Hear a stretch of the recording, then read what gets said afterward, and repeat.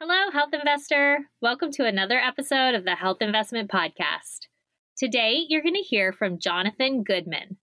Jonathan has 17 years in the fitness industry, is the author of Ignite the Fire with 1,000 5-star Amazon reviews, and founder of free software for fitness coaches called QuitCoach.fit. He is most active on his personal Instagram at It's Coach Goodman.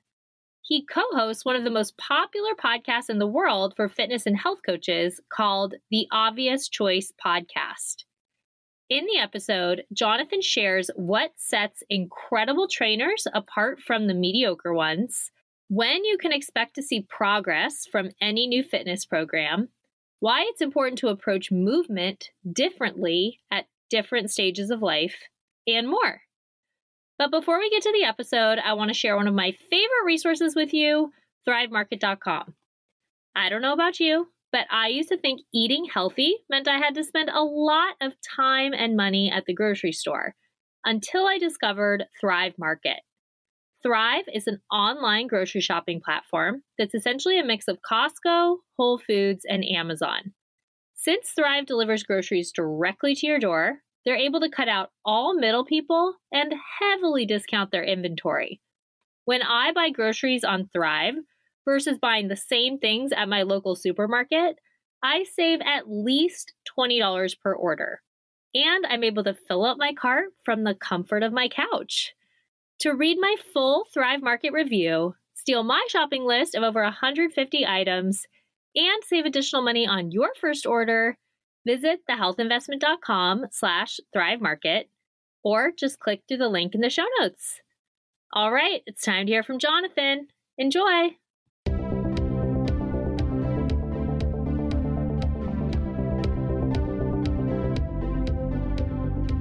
I'm Brooke Simonson, certified nutrition coach and your host of the Health Investment Podcast. If you're ready to look and feel your best without any confusion, frustration, or stress, you're in the right place.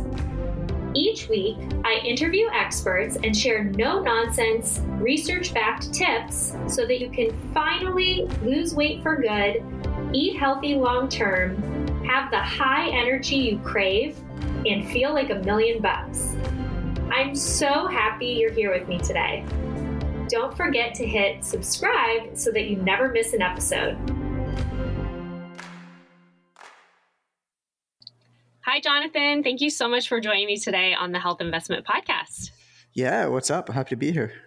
Yeah, I'm happy that you understand why I'm in my closet. I was explaining other guests don't find it so fun or funny or professional even. I can't not sing the O. Kelly, now I'm in the closet.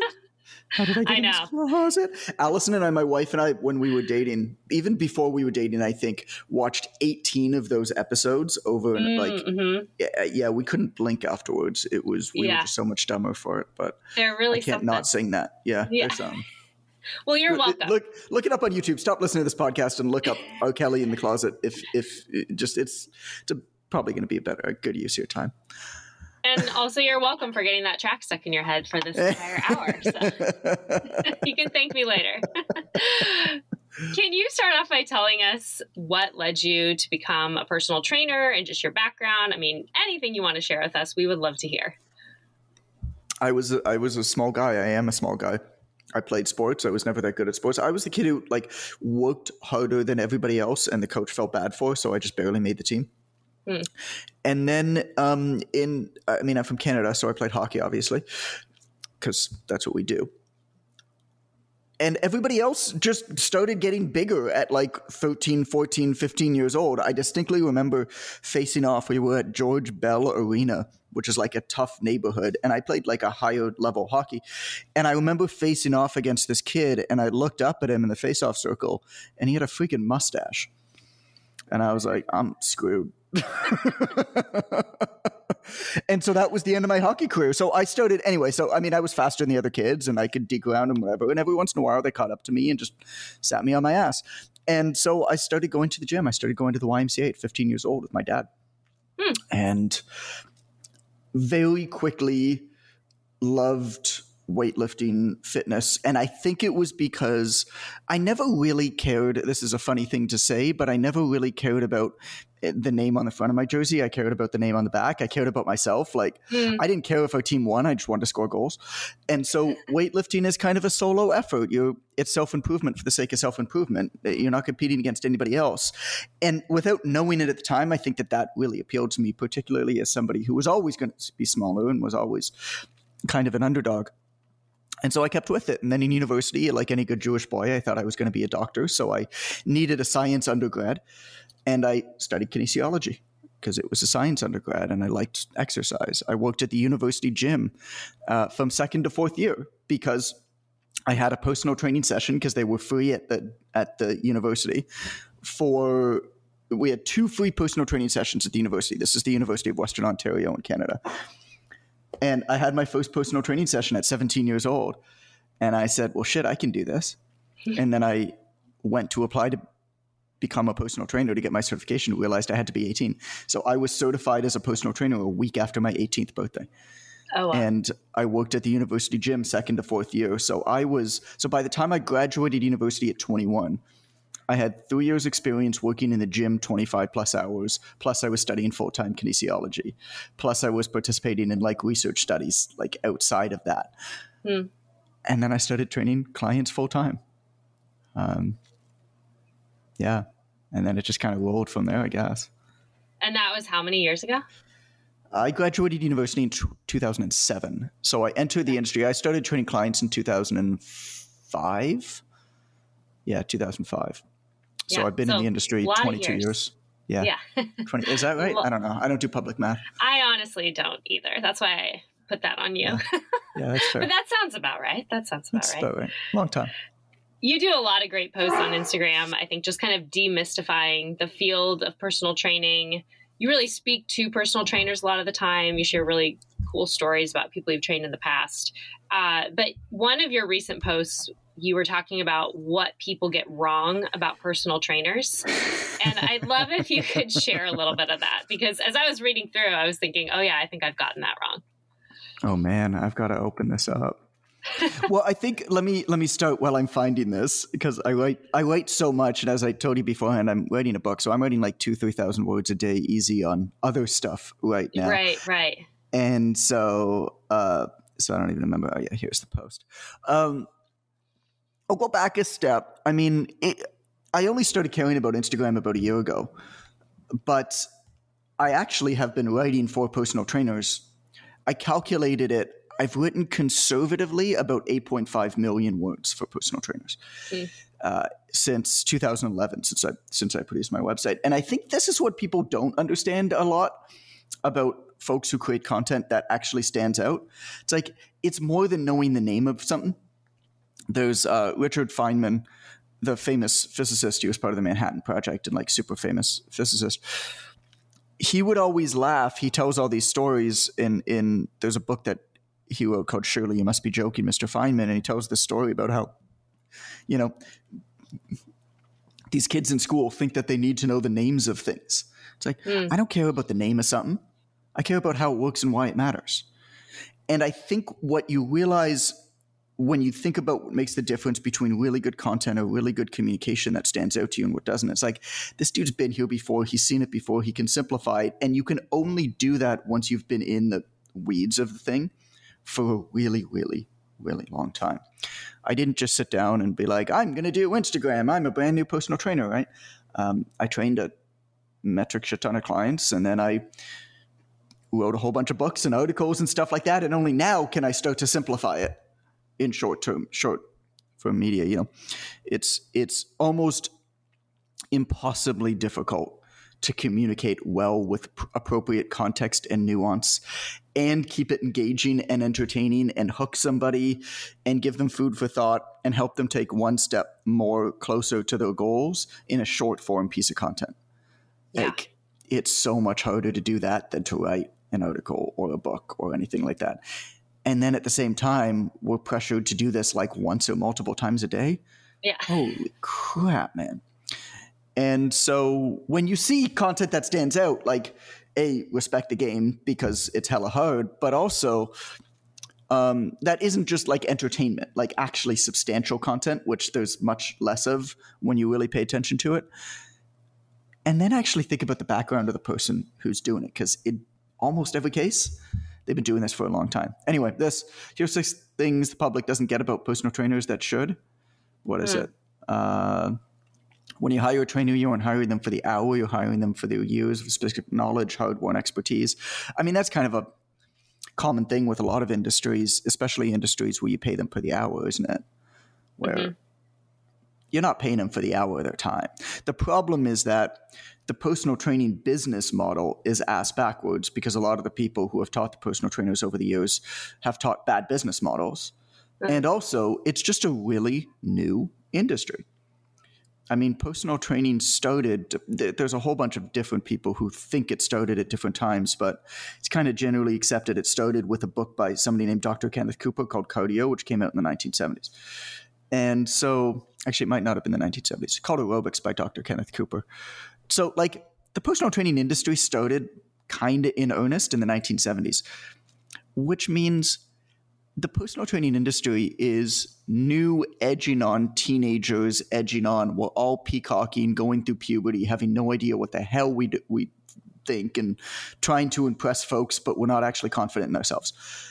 And so there's a lot of bad business models. And one of those bad business models is communicating to our clients, hey, an hour session is X. It's like, nah, you're paying me for a change that you want to make. You're paying me to become, or to help you in your journey to become the type of person that you want to become. This is a change conversation. This is a transformation conversation. Whether you get on the phone 2 times with me or 5 times or no times is kind of irrelevant. My job is to give you what you need, when you need, how you need it. And that's going to change for everybody. And it's also going to change different seasons of lives. And so I think it's important people kind of understand that. Like, the best personal trainers aren't the best rep counters. None of us can count to 7 anyway. Next one. This one's interesting. IG Fitness would be boring if trainers actually shared their workouts, because real good training is same shit, different shirt. Basically, training's repetitive. The body adapts to increasing stimulus and gets stronger in order to overcome stimulus or better prepare itself. The whole point of training oneself is to become tolerant of your intolerances. You're going to roll your ankle. The question is whether, when you roll your ankle, you sprain it and it puts you on crutches or not. You're going to encounter pathogens. You're going to have cancer cells in your body.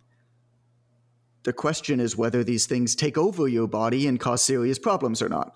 And don't get me wrong, there's a tremendous amount of genetics involved. There's a tremendous amount of luck involved in a lot of this too. But the stronger you make your body, the better prepared your body is to deal with whatever it needs to deal with, because it's going to deal with shit. And the way you make your body stronger is you teach it systematically to push against its comfort zone. That doesn't happen by doing some jumpy, twisty, swingy thing on a Bosu ball on one leg one day, and then the next day jumping up and twisting in a different way and touching the floor and whatever. And so there's nothing wrong with doing exercises that look fun and interesting and are impressive.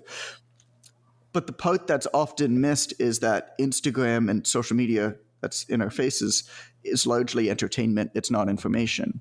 And in almost every case, the people demonstrating these things have earned the right to demonstrate them, right? They're how they celebrate being in good shape. They're not how they got into good shape. Mm-hmm. Yeah. And so, I mean, I like doing new stuff too. I like exploring my physicality as well. Right. But if I have trouble running 500 meters one day, well, I'm going to run 500 meters and try to do it a little bit faster. Then I'm going to do 550, then 600. Then maybe I'm going to try to hit 800. I'm just going to keep pushing that up. I don't know. You want me to keep rolling on these? Yeah, maybe another one that you think, because I do think there's some misconceptions out there about personal trainers, especially, as you said, because of social media. And I think that's a really good point you just made, that often if you're training right, it's redundant. So it's not that you're doing something wrong if you're not switching it up every single day. Yeah, I mean, I think it's the trainer's responsibility to set expectations with you, and also to make sure that you're okay with it, and to make sure that it's okay for you to say stuff. Mm-hmm. A lot of what I wish they taught more to trainers is just good communication skills, particularly things like motivational interviewing, where my job is not to distill down from the heavens some perfect plan for you, right? My job is to help you transform into the person you want to be. And a part of that is this give and take in a relationship. Like, it needs to be okay for you to say stuff for me, and for me to also set the expectation. So I would say to you, Brooke, I would say, hey, look, just so you know, here's how the program is going to be. I would probably draw it on a chart. I would say, hey, for the first give or take 6 to 8 weeks, most of your adaptations are actually going to be largely neurological. Now, don't get me wrong, there's some muscular changes there, but you probably won't really see them in the mirror. You're going to feel stronger. Mentally, you're going to feel better. And obviously, you're going to be healthier, but the first 6 to 8 weeks, the changes are largely neurological. Then there's a point where the lines cross, where muscular changes start to take over. Now, neurological and muscular changes always happen at the same time, but the relative contribution of both of them kind of changes. So at about the 6 to 8 week mark of a consistent, somewhat repetitive program where it is being progressive, like, I'm going to progressively overload you, but we're going to repeat the same stuff, you'll start to see changes. And it's actually pretty phenomenal when it happens. Like, anybody who's been through it, boom, there's a mark where every time they show up, they wake up in the morning, they're like, how did I get that line in my body? Like, holy shit, right? Most people never get to that point because they feel like they need to, quote unquote, change it up every 4 weeks. And what they're doing is they're actually never getting out of that neurological change zone. They're forcing their body they're confusing their body too much, which is not a real thing. It's just marketing lingo. The muscle confusion doesn't exist. It's just a marketing term.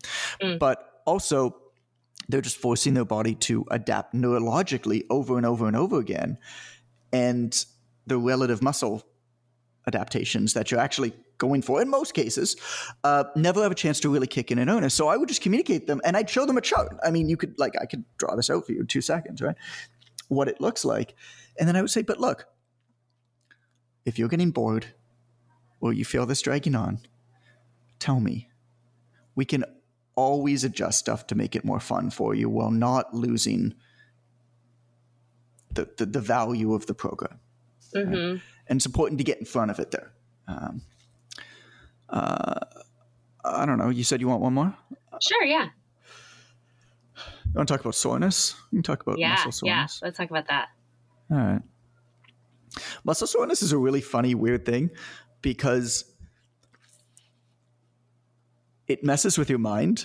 Like, I'm hella sore right now, and I'm like, oh, I had such a good workout yesterday. But at the same time, I'm like, but I also understand that soreness actually has nothing to do with having a good workout or not having a good workout. Soreness occurs when you do things that you're unfamiliar with in the gym. And then a bad rest, bad nutrition, poor hydration also contributes. So yeah, I'm probably more sore because I have a 5-year-old and I have a 10-month-old, and they kind of flip back and forth, whichever one decides not to sleep at night. And it's kind of not fair. I think I maybe got 3 hours last night. But so I'm sore, and it has nothing to do with whether or not I got a good workout. In fact, it probably, if you're always sore, it probably impairs gains more than adds to them, because if you're always sore, you unless you're like misogynist, which you might be, you're probably not like looking forward to going to the gym as much. But also, you can't train as hard if you're really sore going to the gym, or as often. And soreness may result from the same stimulus that helps you improve your fitness, get into better shape, gain more muscle, but it doesn't have to. Mm-hmm. And so that's a misconception. So don't think that just because you are sore or you're not sore, you got a good workout. Mm-hmm. Instead, look at markers of progression. Can you do a little bit more this time than you did last time? Can you do it a little bit faster? Do you feel a little bit less winded? Whatever that is a much better marker of progression than soreness actually is. That having been said, I still like being sore. Yeah. Which, even though I know all of these things, which is kind of shows you how powerful it is. Mm-hmm. But then, so if somebody's looking for a trainer, let's say they think they found somebody who's great, but then they're not leaving feeling sore all the time, they're probably a good trainer. Right. That probably means you found a really good trainer. Got it. Okay. Probably means you found a really good trainer. Yeah. I mean, as long as they're pushing you hard, as long as it's hard and you feel like you're getting better. Mm-hmm. I mean, if you're like hardly sweating, for sure. I mean, even if you're relatively new, a good trainer understands how to test you in a way that's within your comfort zone. And it doesn't mean you're going to be, peeling your ass off the floor at the end of the session. It might not ever mean that. Like, I like it, but that's because, I don't know, it's my mental health outlet. Like, that's my meditation, is basically working myself to the floor. But I'm weird, and it's not necessary. And a trainer doesn't need to make you do that either for you to get results. So don't think that that's the case. Mm-hmm. Yeah, that's a good point. I'm also really glad you mentioned the 6 to 8 week thing in terms of seeing change, because I work with a lot of people more on the nutrition side, and it takes a while, right, to see the change. Yeah. You can feel better overnight, even. You can have more energy. Just changing your diet in one day, you can feel better. Oh, it's amazing. Exactly. So focusing on that is so much better. And I like how you named those other things of how you feel. You feel stronger. You feel more confident. Right. You feel all of these great things, but you may not see the physical change for a while. And so if you go into a new weight training program expecting to see immediate results, then you're likely to give up before the end of that 6 to 8 weeks. Yeah. So did you see what I posted today? You might not have. I did not, no. Oh, I only posted it 6 hours ago. So it's exactly this. So what I posted today is, I'll read you, it's super, super short. Yeah. It's a realistic exercise results timeline. Okay. Day 1, improved mood and brain function. Week 1, improved energy and health. Month 1, improved metabolism, muscle mass, and fitness. Month 3, noticeable in the mirror results. Month 6, compliments begin. 1 year plus, increased life expectancy. Wow. I think it's really valuable. I'm surprised that this one isn't like, quote unquote, performing as well as I expected it to, because I think it's just like doesn't make people angry enough. I feel like on the internet, unless you like make people angry, then you don't. It's so sad. It's so stupid. I mean, I even wrote a book about that. It's called Vowonomics, and it talks about negative and positive polarities and how to create messages that share. Like, I could tell you all of this stuff. I wrote, like, this was the #1 marketing book in the world when it came out, was this book about that. And so I can tell you all of this stuff, but I don't do it because I think that it's a net negative for the world for the most part. And so anyway, this post, I think it's really valuable. And I think it's great that you do it, Brooke, for, I mean, nutrition, fitness, anybody who's trying to help people transform. I mean, the majority of our clients begin for extrinsic motivators, how they look, how they want others to perceive them, right? That's just the reality. And then they continue for intrinsic motivators. And so marketing kind of has to be based on extrinsic motivators, and then coaching kind of needs to be based on intrinsic motivators if you do a really good job. And so I think it's really important to quantify these changes and make it very, very clear, and also highlight wins that align with these changes for clients at these different timelines. Right. Yeah. And that's a good point. And then to also your point of redundancy, let's say somebody's not working with a personal trainer. So they're doing more of a video program. Sure. And I'll hear a lot from clients, oh, I'm getting bored with this. So what do you recommend that people do if they have this video they're doing? And so if they've kept following that, they can keep adding weight. This is like an app this is somebody's app that they're using or something? So a Peloton app, or some people really like the beach body workouts, or there's some good YouTube videos. And so some of them have really strong programming. And if you were to keep doing that one video, you would add more weight and do the progressive overload thing and start to see changes. But then when you get bored with that, what do you recommend for people if they're kind of doing the fitness thing on their own, not working with a trainer? What do they do? I mean, find a really good app or coach that sells programs. Okay. Because what coaches will do is they'll sell multiple stages of programming, right? For call it beginner, intermediate, advanced. And they'll dictate progressions and regressions. Like anybody who builds a remote program. So let me take it back a step. So I wrote the textbook for online fitness. And part of what we teach in that are the differences between coaching somebody online and coaching somebody in person. In person, you can be much more reactive.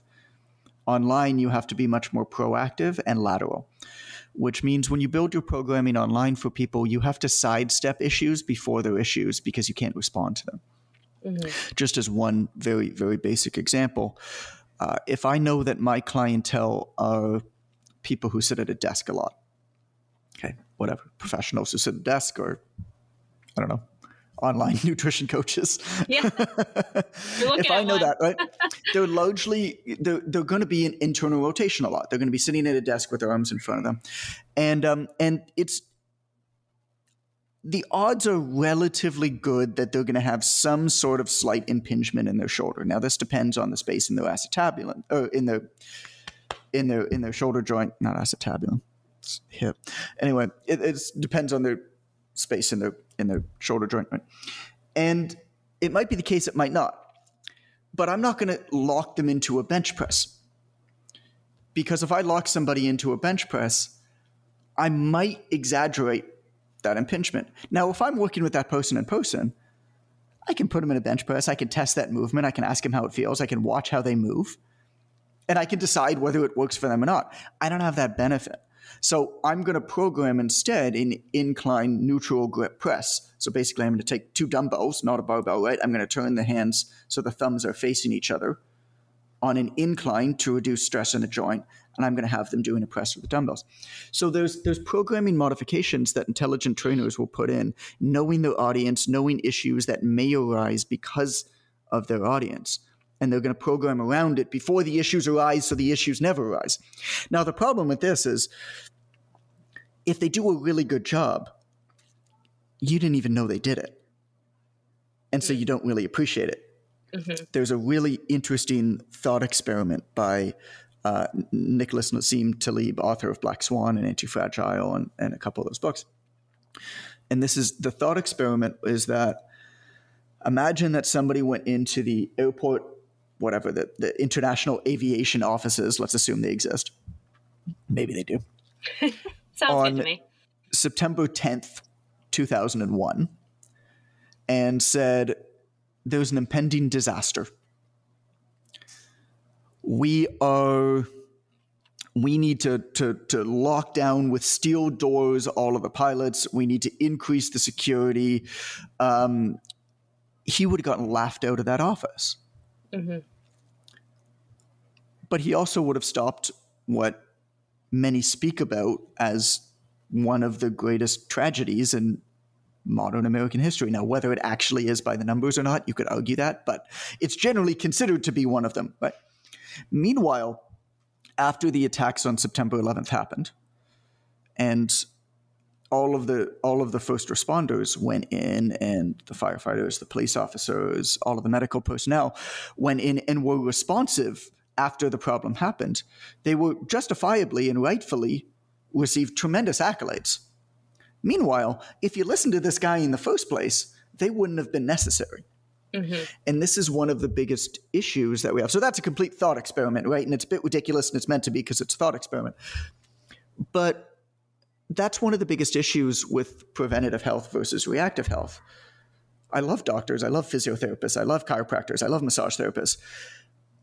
But you can't sit here and tell me that I'm wrong if I say we wouldn't need 3/4 of them if more people exercised regularly. And the problem is that exercised and ate well and whatever. The problem is proactive versus reactive health. You never know if you do something proactively, whether it avoids a problem or not. That always trips me up. That's crazy to think about. You're just playing the odds. I know. It's crazy. Hey there, health investor. I hope you're enjoying the episode. Just popping in here for a quick minute to share an exciting opportunity with you. Outside of hosting this podcast, I work as a nutrition coach specializing in sustainable weight loss. If you've been struggling to lose weight and actually keep it off, I'd love to connect with you in my group or one-on-one coaching program. Unlike restrictive, hard-to-follow diets that only provide short-term results, I help you adopt science-backed habits and an everything in moderation mindset so that you can lose weight permanently, feel completely in control of your cravings, have steady energy throughout the day, and stick with healthy habits long-term.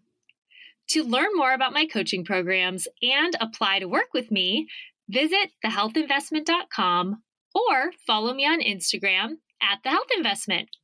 Now, back to the episode. I mean, think about, I'm gonna bring up something super controversial in a very, hopefully non-controversial way. Anthony Fauci. Okay? Doesn't matter what my opinions are on COVID. Here's one of the things that he said very early on. This was like February 2020. He said, there is no way that I'm going to win this. Because if I'm right, or not if I'm right, but like if we take extreme measures and as a result, we stop the spread of COVID-19, people are going to say, what the hell are you doing? Wasn't a problem. Why'd you shut down the economy? Why'd you lock everything down? You interrupted our lives. But if I don't, and a whole lot of people die, then a whole lot of people die and it becomes a big problem. He says, he called it. Yeah. Before any of this happened. You could find the videos. Terrible job to have, yeah. He said straight up, I know going in that there is absolutely no way that I can win. I know that I will be the villain, no matter, I am putting some words, I don't know whether he said villain, but he effectively said, I know that I'm going to be the villain. And I don't know, everybody has their opinions on him. To be honest, I don't really have an opinion or don't have an opinion. But I think it's such that he had that awareness at the beginning and the relations to what we do. I mean, if somebody takes great care of themselves, and I mean, it's a sacrifice, right? To eat well. It's a sacrifice to wake up before your kids are up and go for a jog or exercise or whatever it is. It would be easier not to. And you never get sick. Well, did the exercise result in you not getting sick? Who knows? Yeah. Who knows? But if you do get sick and you didn't do that and a doctor heals you, you're going to pay that doctor a lot of money. So I don't have any answers. Yeah. No, it's a crazy thing. Yeah. I think it was Steve Jobs who said you can never connect the dots forwards. You can only connect the dots backwards. Yeah. And I think about that all the time. And we just hope it's kind of like this insurance policy, right? Your body, you're just putting all of this effort in now, and hopefully you get great results on the back end, down the line, but you'll never know. And that's one of the hard things, I think, is often people do feel very motivated by these extrinsic things, or even an event, let's say. I have a wedding coming up and I'm going to be the mother of the bride. and it's in 6 months and I want to feel really good and I want to look good in the dress. And so then they'll be really focused and dedicated and motivated for that 6 months, but then the wedding passes. And then what? It's harder to kind of think, I'm going to keep this up now for the next 30 years to hopefully ward off some illness 30 years down the road. So you do a lot of talk, though, around, which I like, which is motivating to me, of you'll say things like, many of the people I went to high school with look 10 years older than I do. You know, like, God, even it's so sad. Keeping the vanity thing front and center. I mean, if that's what motivates you, just, you know, I want to feel younger. I want to look younger. I mean, that could be a very powerful motivator to stick at something. I just turned 40 and I don't want to look my age. Yeah. I think your example of the mother of the bride who wants to, what did you say? Look good in a dress, look good for the wedding. Let's say in 6 months, I think it's the coach's job to identify and highlight a lot of the intrinsic wins while they're going. Yeah. And they might hit it hard for an event. I don't think there's anything wrong with that. In fact, I actually believe that that's the way that we get better in fitness and in business. I don't think that, let me take a step back. Our bodies work on homeostasis. I don't need to tell you this, but our bodies work on homeostasis. They find a level point. And to get away from that, either decrease our fitness or health levels or increase our fitness and health levels measurably, we have to do pretty radical things. Once we get to a certain state of fitness, it becomes much easier to maintain that state, both because your habits are now in that state. You become to self-identify with that state. So there's a lot of psychological reasons, but even physiological. Muscle cells are the only multinucleated cell in the body. So if a muscle cell atrophies because of inactivity, the nuclei, i.e. the information in that cell, are still there, which means that somebody who had a lot of muscle at one point but has since lost it will regain that muscle much faster than if they originally had it, which is one of the reasons why you can't trust and have to be very, very skeptical of before and after photos that seem radical. Because even if a before and after transformation photo is real and not fake, well, oftentimes what happened was the person previously was in very good shape. And to get back to that level is much easier than doing it originally. And oftentimes what happens is they promote this product or system or whatever it is to people who are brand new, right? But they're using the example of somebody who was already here, who then went down to there, and now getting back to here is much easier. So anyway, so our bodies exist in this state of homeostasis. And to get out of that state actually is best done with a very intense short burst to almost reset your homeostatic level. And so I actually don't think that there's anything wrong with going super hard. I actually organize my life based off of 4 to 6 month batches. And every 4 to 6 months, I reset my schedule and I reestablish my fitness goals and my priorities. And I restart. And so right now I'm in a season of my year of my life. I'm about 3 months into it. Well, I'm all in, balls to the wall fitness. I'm in Mexico. This is what I do when I come to Mexico. Was fitness and family are the number one priorities. Business is second. When I go back to Toronto at the end of the month, I'll flip back. Fitness will be put on more of a steady state level. It's still going to be important, don't get me wrong, but I'm not going to be pushing it forward, right? I'm going to be largely maintaining what I have. And then I'll do another really intense 3 to 4 month burst where I try to get to the next level. I do the same thing with business, where business, I have found, works very much the same way. It's very, very difficult to slowly, reliably, consistently inch forward in business. It actually happens with quantum leaps. It's kind of like a staircase type. You're almost like you're up, you're down, you're like sideways, and then something happens, boom, and it's just a jump forward, right? And then you're at that level for a little bit. And it's actually relatively easy to stay at that level. And then you can decide. Right now, I've decided that I'm good business-wise. Like, I don't need to push. Things are good. And it's relatively easy for me to stay at this level. But if I wanted to push forward again at some point, maybe when my kids are grown up, I'd go for a very intense 4 to 6 month burst on it.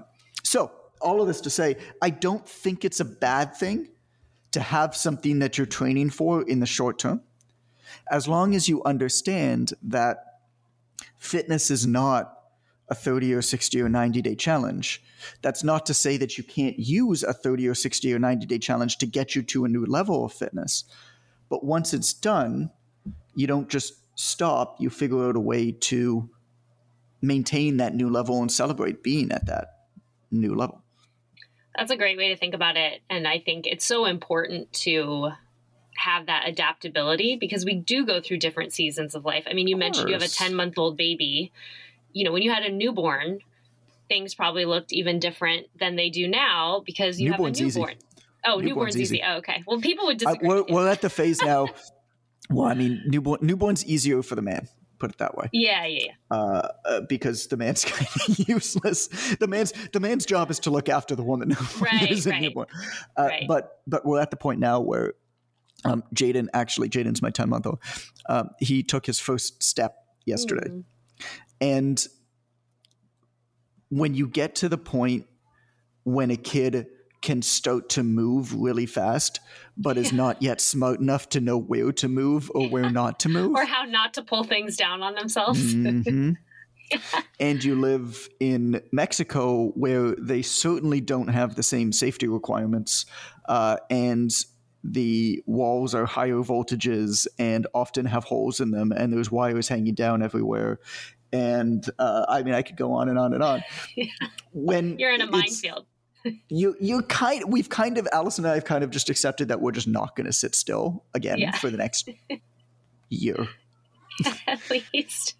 Well, that's good to kind of accept. But I think very important to understand your current reality and how do diet and fitness play a role at this time in your life? Because I think people go wrong when they think, okay, this is how it's got to be forever. I have this new program, whether it's for nutrition or exercise. And then when something happens that program doesn't work anymore, then people are like, oh, well, now I have nothing. I can't do anything. And really the question is, okay, how can I still prioritize my fitness? How can I still do this in this new season of life? So let me give you like a philosophy that I live by. Okay. And then I'll give you a couple. I mean, in particular, there's one that's coming to mind. Just like tips that I've just found has been really useful in ways to think about fitting it in.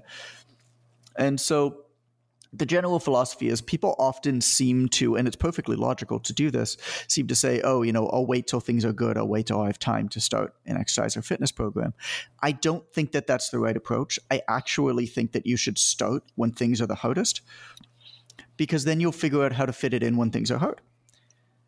And if you figure out how to fit it in when things are hard, it'll be really easy to fit it in when things are easy. If you figure out how to fit it in when things are easier, when you have lots of time, I can tell you right now it's going to be hard at one point. And that's just the way that life works. But even just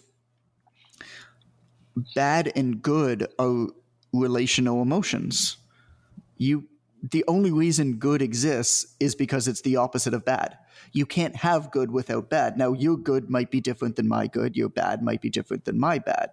They might be objectively, it might be better or worse. But the reality of it is you will have good times and you will have bad times. That's just a pure logic statement. And so you got to understand how to fit it in when things are bad, when you're busy, when you're over busy. And that might mean you get up from bed and, I don't know, you do 15 minutes of air squats and a plank. Like, it doesn't matter. It just matters that you figure that out. The second one is, though, I think a lot of what we've been taught about figuring out what's important with exercise is wrong. There's a book that I have notes to write at one point that I will write at one point. And The book is about what I believe really matters with fitness. And you know what the number one thing is? Consistency? Proximity and convenience.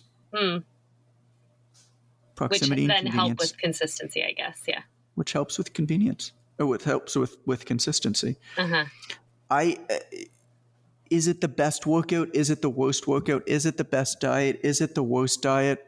Maybe, maybe not. Who knows what that really means anyway? As a consumer, unless you are a fitness expert, and even if you are, you kind of have to admit your ignorance. I'm ignorant, you're ignorant. That doesn't mean we're stupid. Ignorance is a domain-specific term. We are ignorant towards almost everything we do in this world. There's just too much shit to know.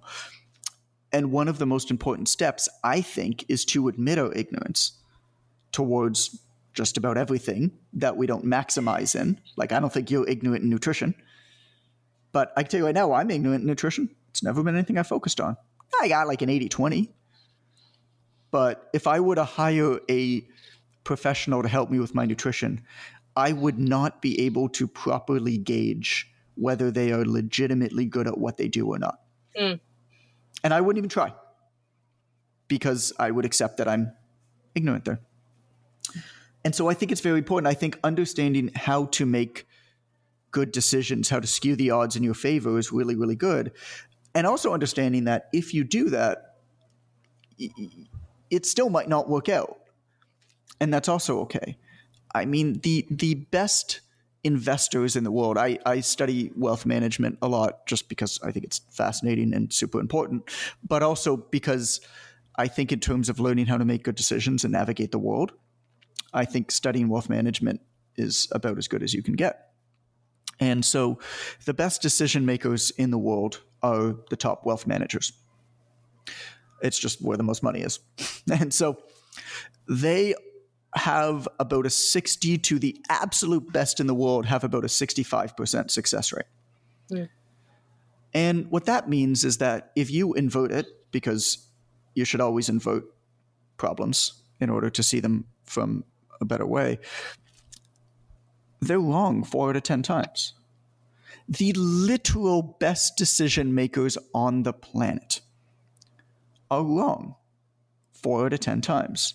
In the domain that they are the absolute utmost experts on, they're wrong 4 out of 10 times. The worst decision makers on the planet probably have a 10% hit rate because there's a lot of luck involved. So you think about examples like the Dogecoin millionaire, if anybody followed that like a couple years ago. You know, this guy knew that because Elon Musk tweeted it, he knew that he should invest all of his money into Dogecoin. And he did, and everybody celebrated him. Oh my God, how did you know? It's like, well, actually what happened was this guy made a dumb fuck decision. Yeah. And it worked out for him. Yeah. Because if you have a 5 or 10 or 2% possibility of success, what that means is that 2% of the time, it's going to work out for you. Now, this guy, of course, kept making stupid decisions, and now he's broke as a joke, but you don't hear about that. And herein lies one of the issues with our sensationalistic media these days is we celebrate the outliers. It makes good stories. We remark on them because they're remarkable. When you hear things like that, the only reason you're hearing about them is because they're outliers, is because they're remarkable. You don't hear about people who just live their lives the right way and get rich slowly and make good, smart family investment decisions. And so when it comes to fitness, it's the same type of thing. You hear about these crazy outliers and these sensationalistic things. I think what's most important is that you just figure out a way to move a couple of times a week. You can optimize later. I'll give you an example with this. Is that cool? Yeah. Just to like really bring it home. About a 15-minute bike ride from my house, there's a gym in Toronto where I live. There's a gym called Torque Barbell. Torque is one of my favorite gyms in the world. It's a fantastic gym. I love Dan's the owner. Love him. about 5 minutes from my house, there's the Memorial Pool and Community Center. Torque is a incredibly motivating space. It's got all the right equipment. It's an awesome space.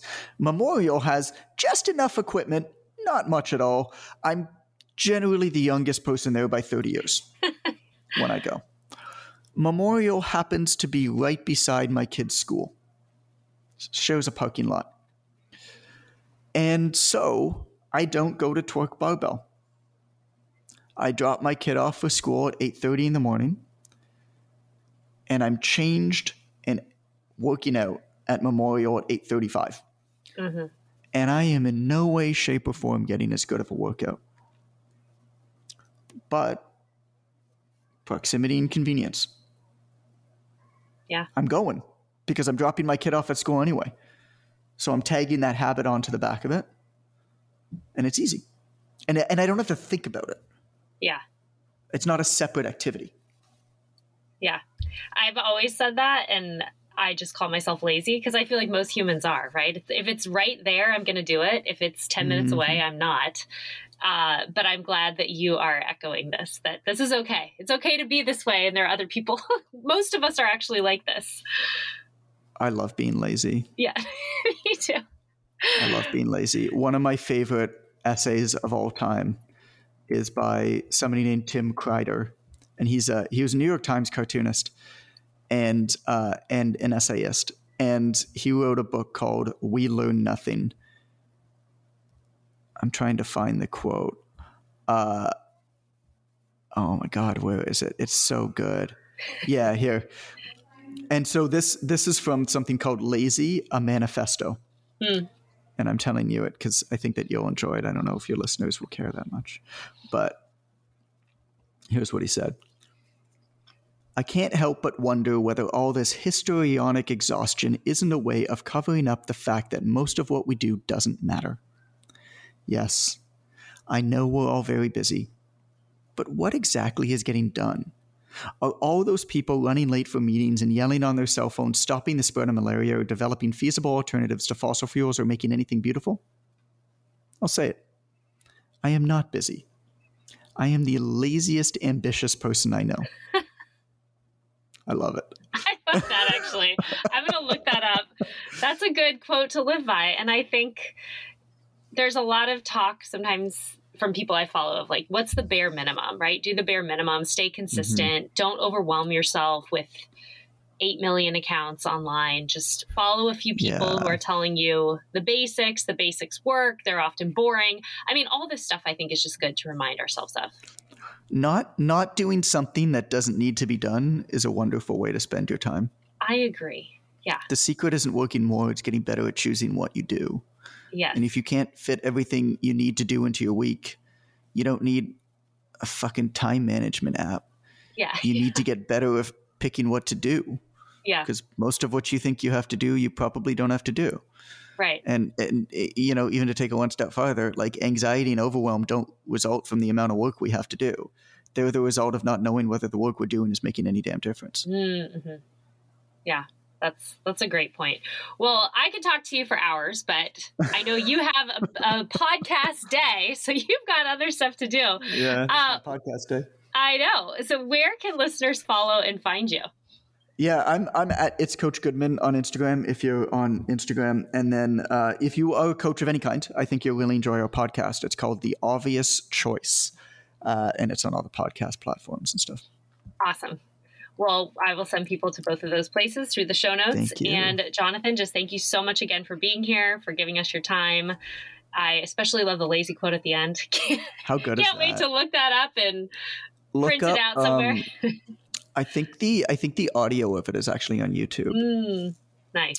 But you can find the essay for sure. But definitely pick up the book of essays. It's called "We Learn Nothing" by Timothy Kreider. It's really good. Tim Kreider is an author for something else too. So make sure you get like the New Yorker cartoonist and essayist.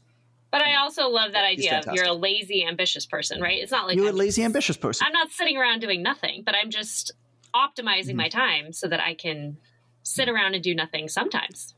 The but I'm still getting a lot done. Yeah, I mean, it's doing less but better, isn't it? Exactly. It's if I choose to do something, if I choose to go somewhere, if I choose to show up, I'm going to show up. Right. Or I don't. Yeah. And I think both of those things are perfectly fine. I agree. Well, thanks again, Jonathan. Looking forward to staying connected off air. Bye-bye. Well, that's all for today. Thanks again for joining me here on the Health Investment Podcast. I'm so grateful for each and every one of my listeners. On your way out, remember to hit subscribe so that you never miss an episode. See you next week. All content in this podcast was created for general informational purposes only by a non-physician. None of the content should serve as a substitute for professional medical advice, treatment, or diagnosis. Always consult a qualified health provider with any questions regarding a medical condition and before making changes to your diet, lifestyle, and/or exercise programs. Do not disregard any professional medical advice you have received or postpone seeking such advice because of something you heard on this podcast.